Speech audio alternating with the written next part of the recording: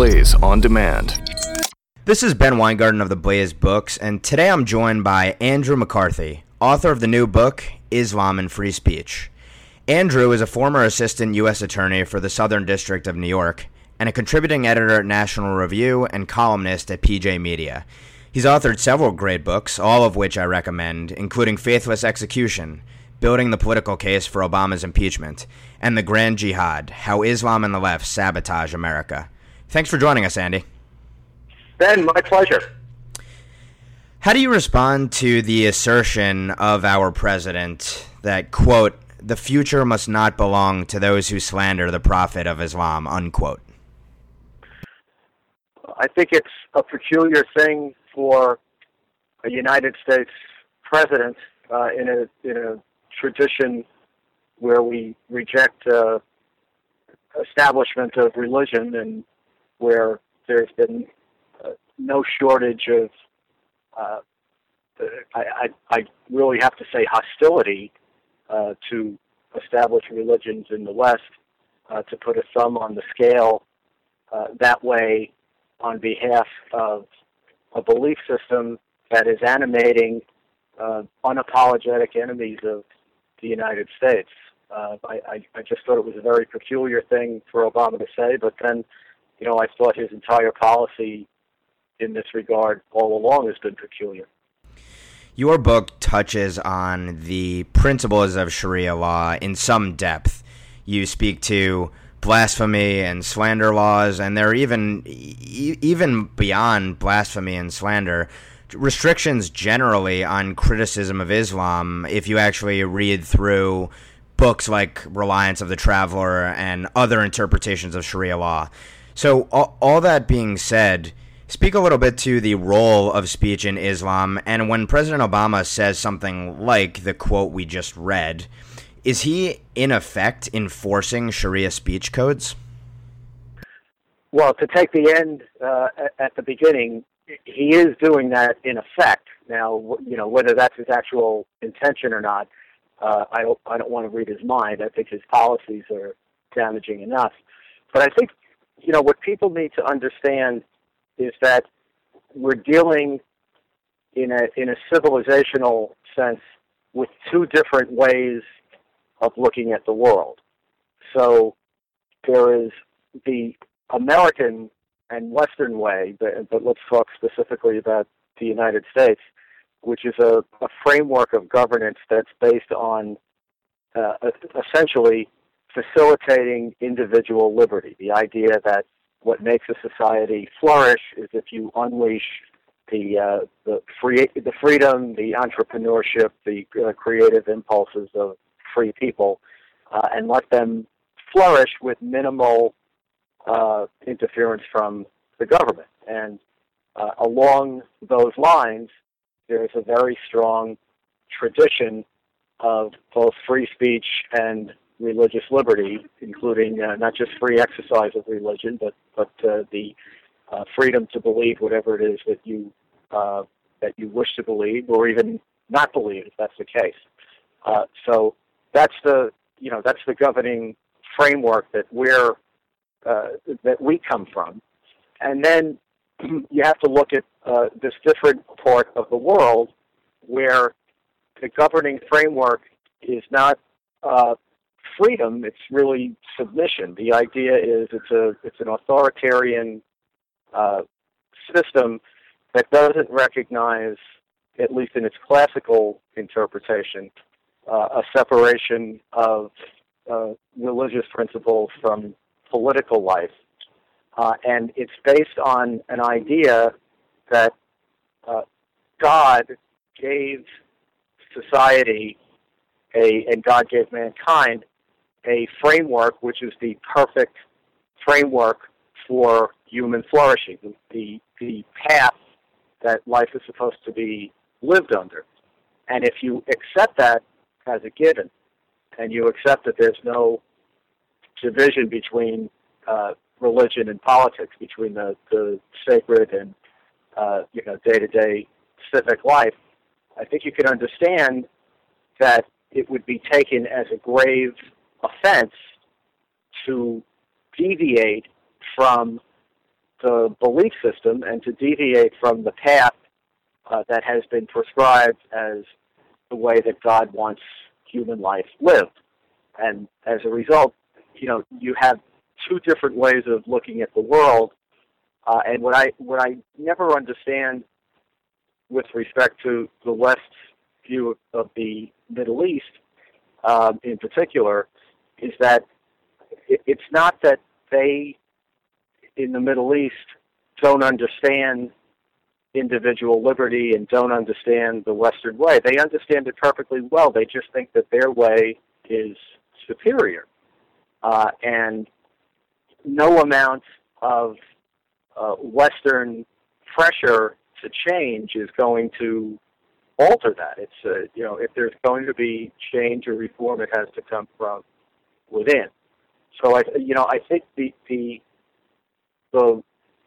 animus that you have and the real big dividing point that you have is just that you have two very different, highly opposed ways of looking at the world. And the way speech plays into this becomes obvious once you have that framework.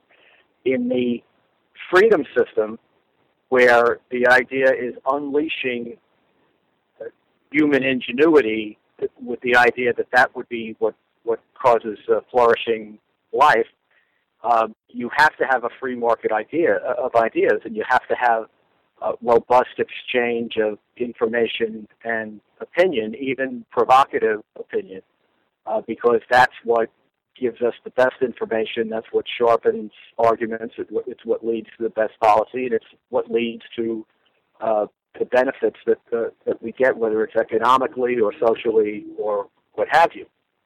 And on the other hand, in an authoritarian system where you've already decided ahead of time that you have all the answers, that you have the perfect framework for human flourishing, the speech, instead of becoming a great benefit, becomes a threat, because if it's allowed to be free speech, then it can be very suggestive of ideas that are not only heresy, but are very dangerous in the sense that they contain ideas that can have the society come unglued. So in an authoritarian system, the most important thing is social cohesion, even if it's enforced social cohesion.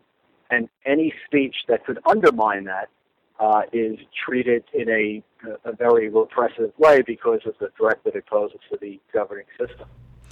Given the sort of clash of civilizations, to use the Huntington theory, when it comes to Sharia law and sort of the theopolitical ideology of Islam versus the pluralistic, liberal ideas to which we believe in and which form our nation, what do you make of the reactions on people on both the left and the right to the Garland jihadist attack, which coincidentally occurred soon after this book was published?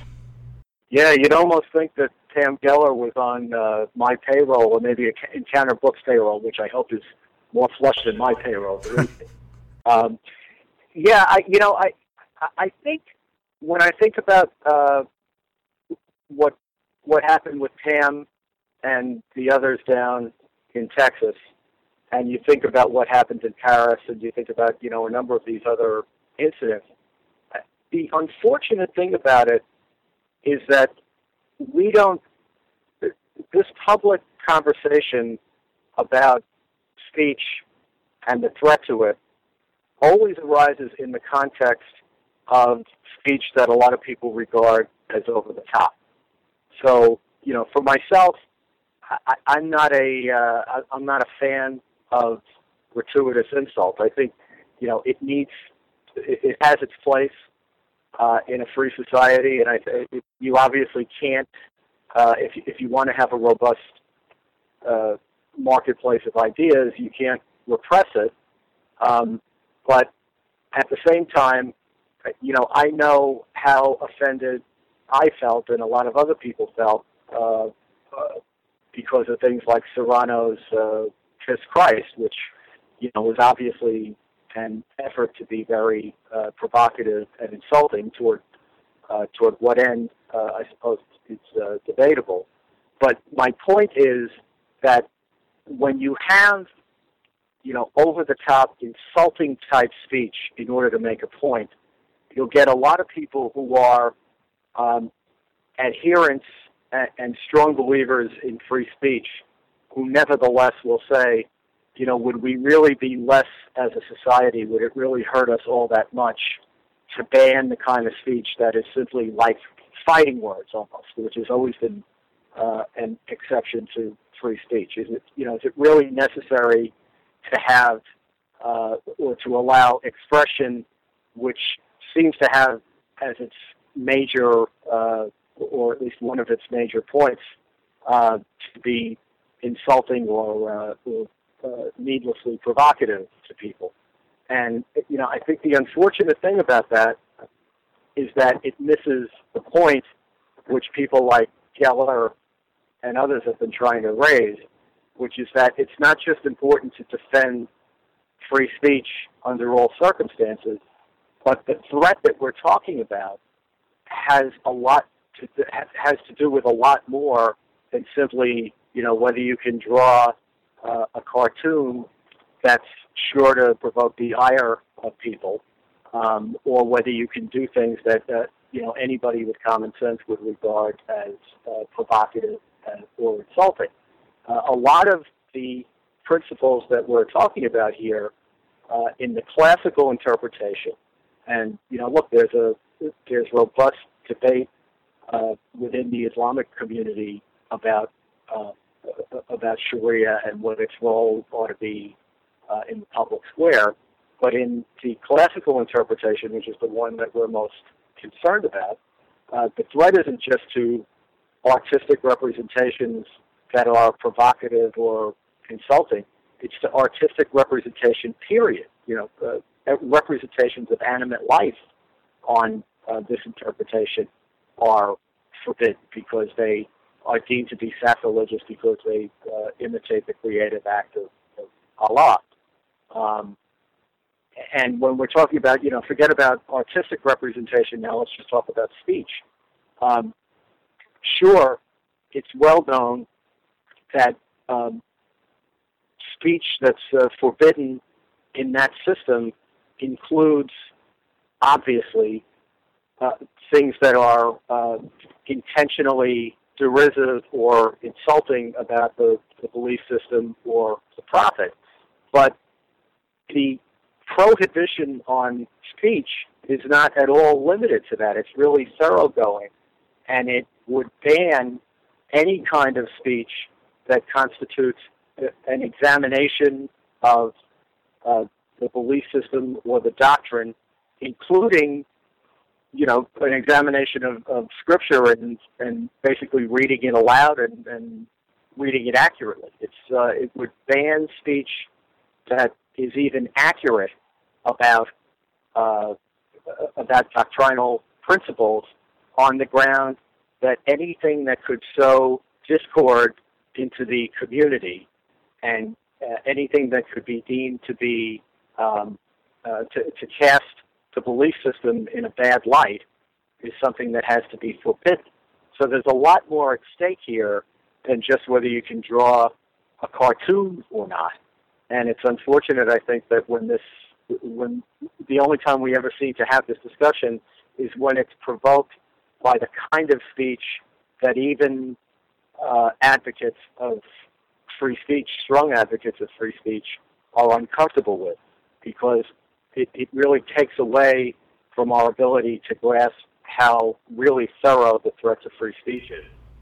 So in other words, tactically, you have an issue with the fact that only when quote-unquote provocative speech draws a reaction, that's the only time that we're talking about these issues, rather than all the time as the Islamic supremacist ideology spreads covertly and overtly.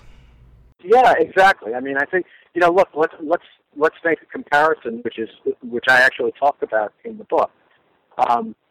You have the contest that Pamela Geller organized down in Houston, and that got waves and waves of publicity, and some of it was the right kind of publicity. Some of it actually focused in on the threat to speech, and a lot of it became an attack on the people who organized the conference, and it almost became a situation where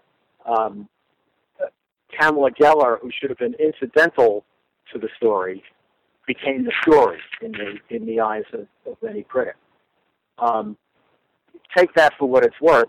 What I talk about in the book is the fact that the United States government, particularly the State Department under Hillary Clinton, combined with a block of Islamist government, which is known as the Organization of Islamic Cooperation, 57 government units, to agree to a United Nations Human Rights Resolution, it was Resolution 1618, which would make illegal any speech that could be deemed to incite hostility to religion, which is flatly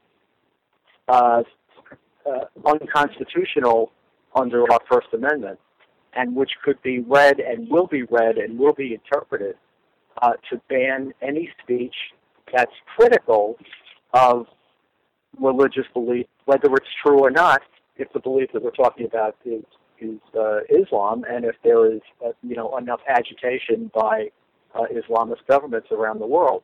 So, here you have a situation where our own government, which is responsible for defending the First Amendment, agrees to a UN resolution that would completely undermine the First Amendment. And most people who I tell that story to, their jaws drop because they've never heard it before. So here you have a real threat to speech, which is essentially orchestrated by our own government that gets absolutely zero press attention.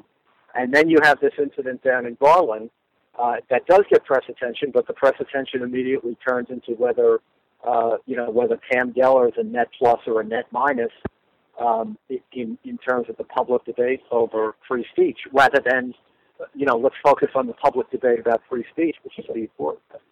Since you mentioned UN Human Rights Resolution 1618, which then Secretary of State Hillary Clinton zealously and enthusiastically defended, can you see a tie between her support of that resolution and then our government, and in particular, it's alleged that Hillary Clinton actually told one of the parents of a fallen Navy SEAL in Benghazi, saying that we would get the filmmaker of the YouTube video, Innocence of Muslims.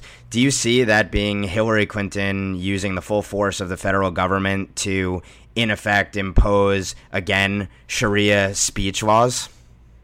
I do, and I think it's even more frightening than that, because in yet another speech, let's put 1618 aside for a second.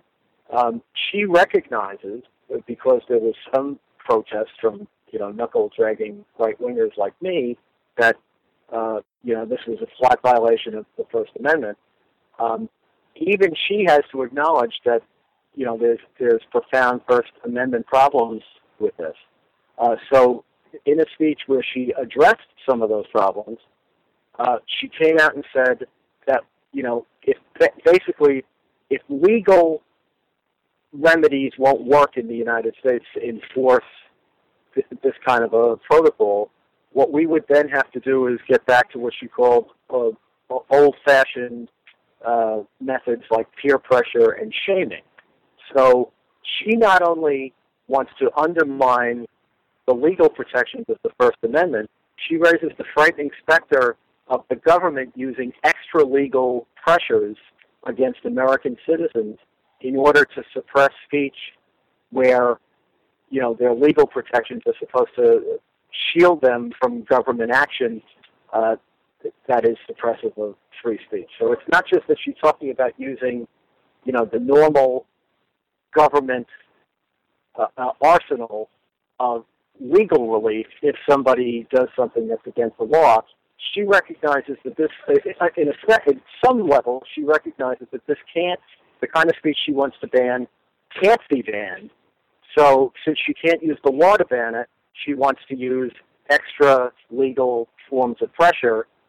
When I was a mafia prosecutor, we used to call that extortion.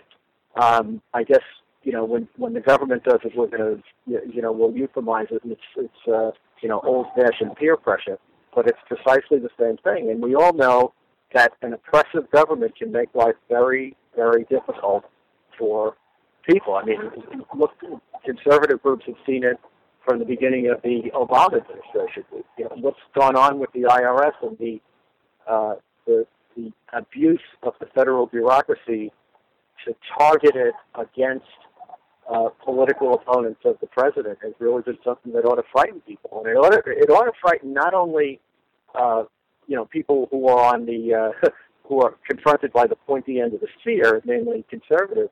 It ought to frighten every American who cares about not allowing the government to use its bureaucracy and its processes as a punishment and an oppression of Americans, because not every president in the future, hopefully, is going to be a liberal Democrat. And if you're going to allow government to do this sort of thing, it's not just conservatives who have a stake in making sure that doesn't happen. So just to be clear, then, Hillary has 2 strikes against her. She's guilty of extortion and then also RICO violations as well. Is that right? Well, look, I think she had 3 strikes against her before she came to that. So,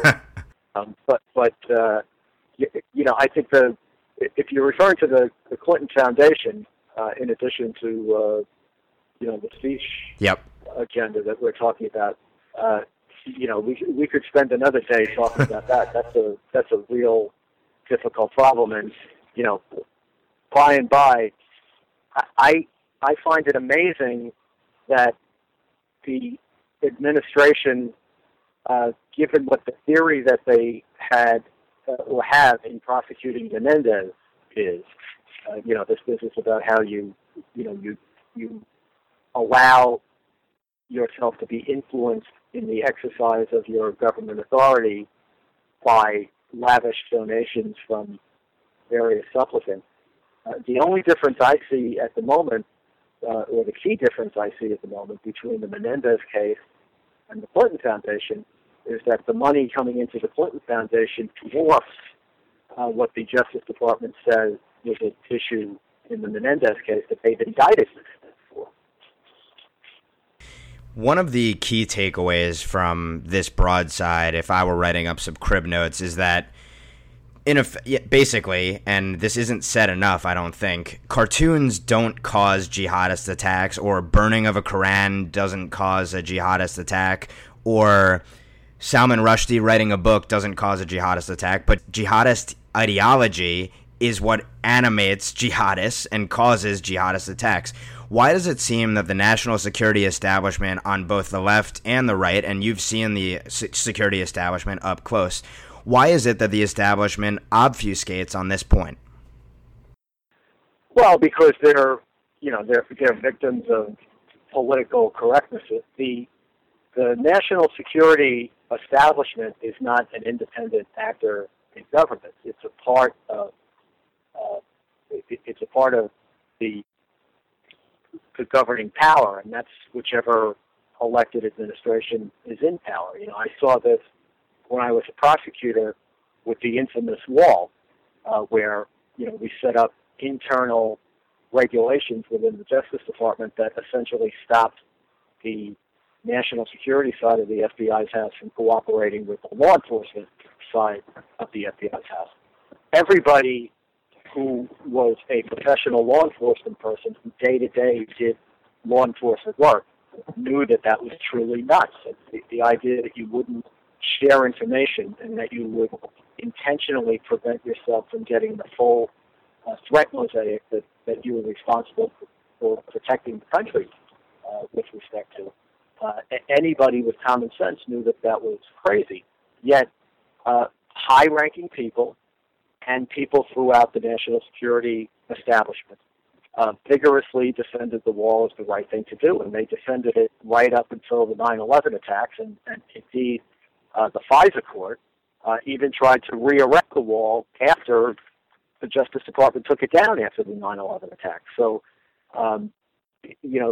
the national security agencies and community within government has a lot of people who, do their day to day as far as their job is concerned is the same no matter what the administration is. But the political office holders and the people who make policy are creatures of whatever administration is in power, and their agenda is not necessarily national security. Their agenda is whatever the administration's policy agenda is. So I'm not at all surprised to see a disturbing amount of agreement within the national security community and government, agreement with policies of the Obama administration that seem to undermine national security, because I've never looked at the national security community as, kind of an independent,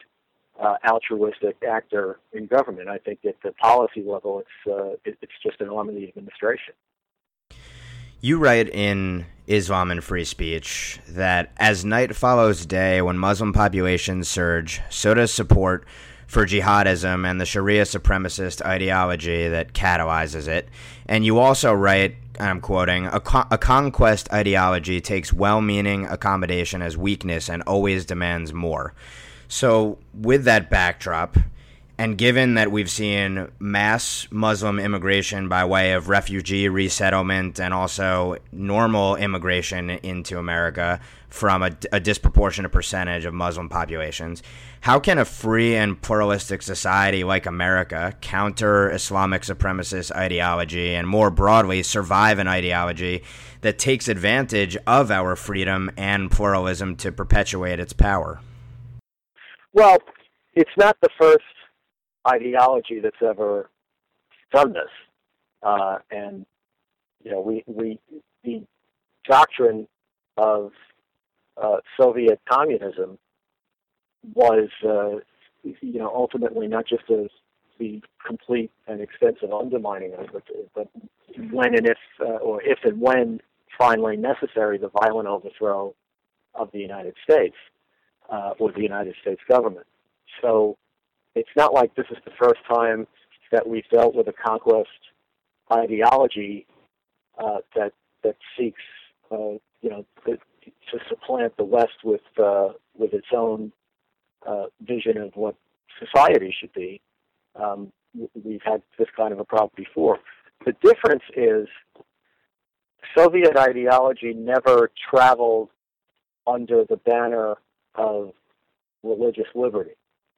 And there was never the kind of squeamishness about examining it that we have now.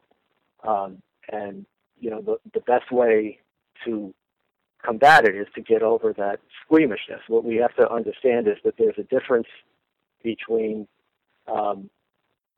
what we ought to regard as Islam, the religion, where which is something that is adhered to by many patriotic American Muslims who have no desire whatsoever to have a United States that's structured like the totalitarian societies that a lot of them either left or reject for their own reasons.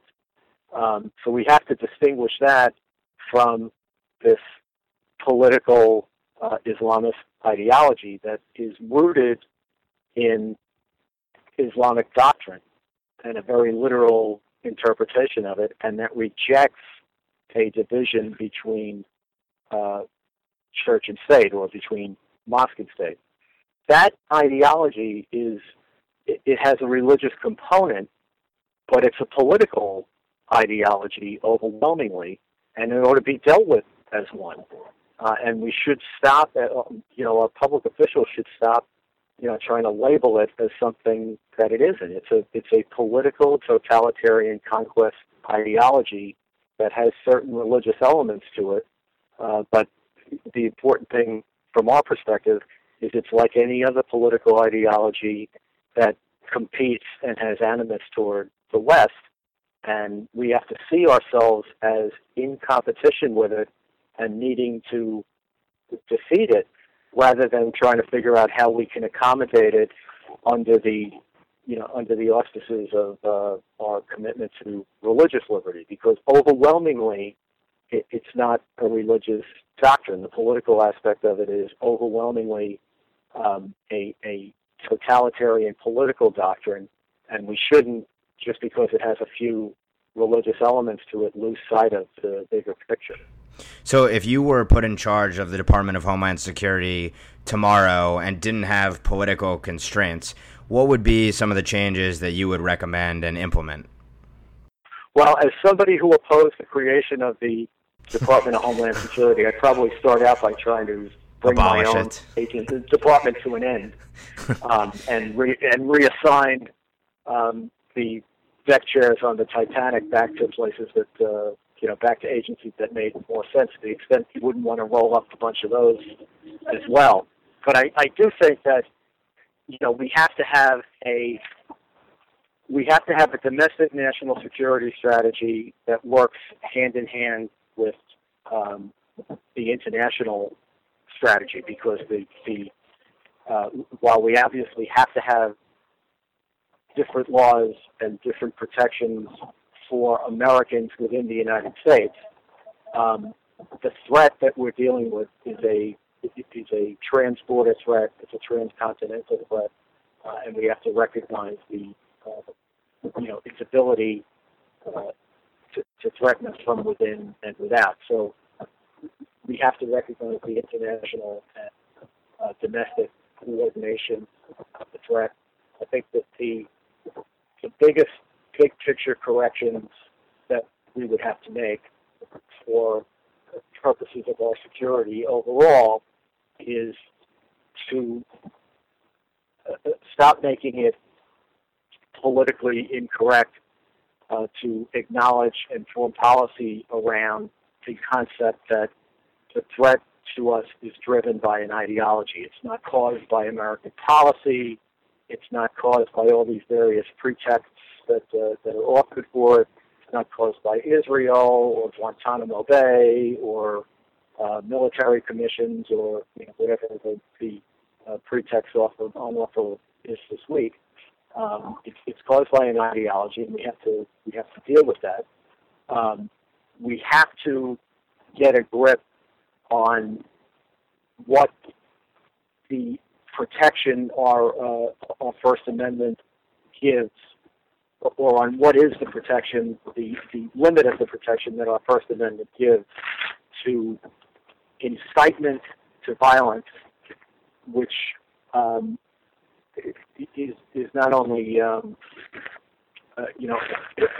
greatly threatening in terms of the call for violence in modern circumstances with modern weapons, where it takes fewer and fewer people to project less and less power. But there ought to be some distinction between the protection that we afford to non-Americans operating outside the United States versus what we have to put up with from Americans in our country under the First Amendment. To be a little more concrete about this, during the Cold War, and particularly in the period after the Second World War, even during the Second World War, we had laws on the books and doctrine that agencies acted under, which made it much easier for the government to keep out of our country people who were wedded to anti-American ideology, communism in particular, even if they hadn't been attached to any particular acts of violence or preparations for violence. We've made it much harder since the 1970s to keep people out of the country who, want to basically come into the country for the purpose of radically changing the country. And we've done that on the theory that, it's free speech and we shouldn't be afraid to hear these ideas. Number one, I don't think calling for the overthrow of the United States, whether it's done by communists or jihadists, is an idea that is as worthy of protection as other political expression. And to the extent that it is or does warrant some First Amendment protection, we already have plenty of people expressing that view who are here already, some of whom are Americans, and have more robust First Amendment rights than non-Americans outside the United States. So my point is that we have to get better about keeping people who are non-Americans and who are threatening to our country and want to come here in order to bring it down rather than participate in its flourishing. We have to be more vigilant and more determined about keeping those people out of the country. You've been very critical of Rand Paul and others on the Patriot Act and in particular Section 215. So first, make your best case for why Section 215 should stand, and then explain why those afraid of a government that classifies conservatives, Tea Partiers, libertarians as right-wing extremists as the real problem as opposed to jihadists, that those people should trust the power of Section 215 in this government's hands? Great questions, both. I think, first, there's two aspects that make the metadata program worthy of being kept. The first is that the purpose of the program, notwithstanding all of the narrative about how it's dubious whether it's actually stopped any particular terrorist attack that was planned. The main purpose of the program is to enable us to map organizations to try to figure out who are or which people are in the network of a cell and its surrounding support network, and to do our best to try to drown or squeeze and make disappear the funding channels and the other avenues of material support to the terrorist organizations. So it's more of a mapping remedy than it is a tool that's designed to stop terrorist attacks. Naturally, we'd love for it to perform that function too, but I think people are misinformed about the way that intelligence works. It's kind of like, my best analogy to it would be in a trial, especially a trial that's based on circumstantial evidence, which, for prosecutors, circumstantial cases are sometimes the most compelling cases because they're not based on, they don't rise and fall on witnesses with axes to grind and that sort of thing. It's a million little pieces that all point toward guilt. But the point is that intelligence is a mosaic, just like evidence is a mosaic, and it's rare that you're able to say that one single piece of it was, the critical thing that was in the nature of a smoking gun and that established guilt or that established that a terrorist attack was about to take place. This program is one tool in an array of tools that are designed to give us a maximal amount of information about who is in a jihadist network. And in a time when, particularly under the Obama administration rules, we're treating terrorism more like a law enforcement problem than a national security problem, and therefore we're not only Mirandizing people who get captured. This administration has so screwed up, I guess, is as good a word as any, or good a phrase as any for it. They've so screwed up the notion of detaining people under the laws of war. They don't want to have anyone in Gitmo. They don't, because they're wedded to the law enforcement approach, they don't want to detain people indefinitely so that we can use them and exploit them for intelligence purposes. So that avenue of intelligence is drying up, and that's among the most important. That is the information that you get from captured terrorists. If you're going to dry that up, you can't afford to be cavalier about the other things that you might be getting information from. And this program is one of those things. I might feel differently about it if I thought it was anything other than a trivial intrusion on personal privacy, but the intrusion that it actually is has been exponentially overblown by the critics. This is a program that doesn't even include identifying information about people. The only thing that's in the data bank is telephone numbers. To them, you're not Ben, you're a phone number. And the only thing that the program can tell us is which numbers call which numbers at which time and when and for how long. So, the thought that this is domestic spying, the closer you get to accurate information about the program, the more absurd that prospect becomes. Do people trust it? Ultimately, all intelligence programs come down to how much you can trust the government. And in an era like we're in, where you have an imperial and lawless administration, it becomes more and more difficult to trust the government with anything, let alone intelligence programs, because by their nature, a lot of what goes on has to go on in secret. But the reason I trust this program compared to other aspects of the Obama administration or other bureaucracies that the Obama administration has abused is that this is not a unilateral executive branch show.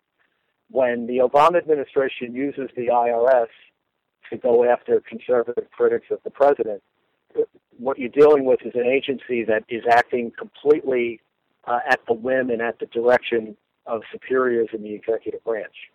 Because of the controversy over the Patriot Act from the beginning of it and the collection of information under the Patriot Act, very strong oversight was written into the law. So that, for example, prior to 1978, the executive branch did intelligence collection against foreign threats to national security completely unilaterally. It would be preposterous to think that you'd even have to go to a court for permission. After 1978, Congress required the executive branch to go to court. And since 1978, and certainly since 9/11, the participation of the courts in national security and in intelligence collection has been ratcheted up to a fairly well. And in this particular program, what they've done is they've taken information which is not constitutionally protected. That is just the information about your phone calls, not the contents of the phone calls, and not even your own identity. They have only allowed the government to collect it, not to scrutinize it as they collect it. They have to get judicial permission in order to collect it in the first place, and then if they want to do more, they have to go back to a judge and show cause for why they should be able to scrutinize some of the numbers. There are other protections that are in place that force them to get rid of data every, I think it's 5 years. They're allowed to hold it, and then they have to purge it.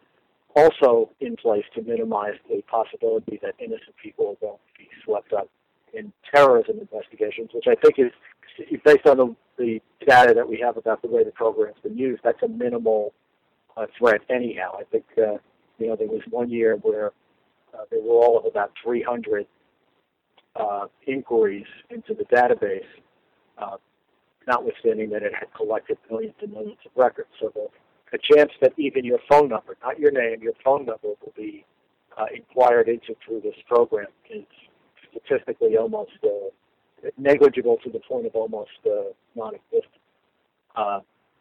So I guess that's a long-winded way of saying it's a very minimal, I think, trivial intrusion on privacy, and it's a program that potentially helps us map terrorist organizations that could threaten us. In a world in which we have Shia jihadists ascendant via Iran and its proxies, as well as Sunni jihadists unleashed from Iraq through Libya, Syria, and elsewhere, What should America's foreign policy in the Middle East be? In other words, what is in our national interest, and how do we achieve it given the current situation on the ground?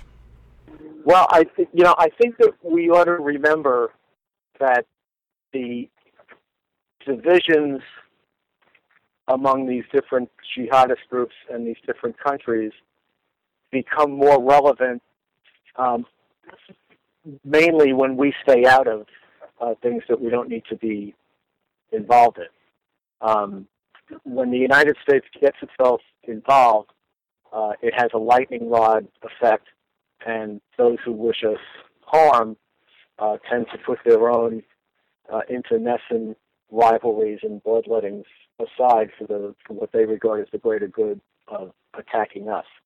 So, I think it's obviously very important to understand who the different players are in the region, but we shouldn't ever think that because they have differences among themselves that those differences are so profound that we would be more likely to be seen by them as an ally than an enemy, because as between us and themselves, they'd rather, as much animus as there may be, they would often rather team up with themselves against us than join us, against individual groups of Islamists.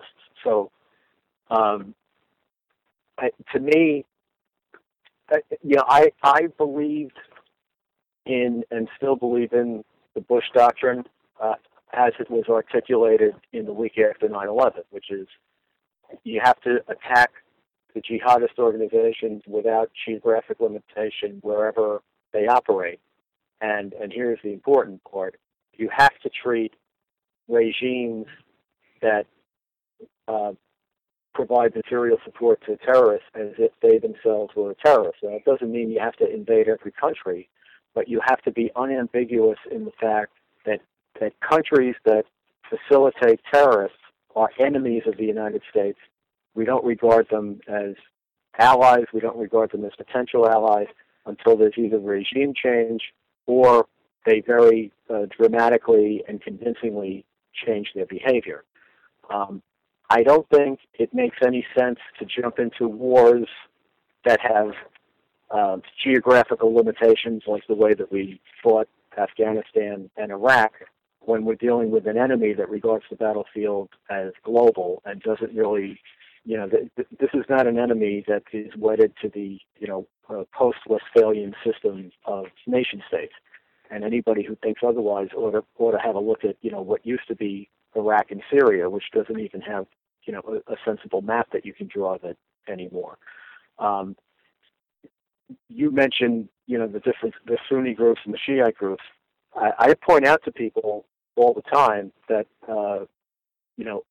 Iran, which is the most important Shiite country in the world, the regime there was a sponsor of Al-Qaeda, the most important Sunni terrorist group, at least up until recently, since the early 1990s. Again, demonstrating that whatever differences they have between themselves, they work together against the United States. So I don't think it makes sense for us to make a national security on the premise that Sunni and Shiite groups that are hostile to the United States are inevitably hostile to each other, because the fact is they team up when we're on the field, so to speak. And I think that you have to have, you can't make a strategy for how to deal with ISIS and Al-Qaeda and Hezbollah and Hamas and the other, the varying pieces in this jihadist mosaic unless you deal with Iran. Iran is the problem behind a great deal of this.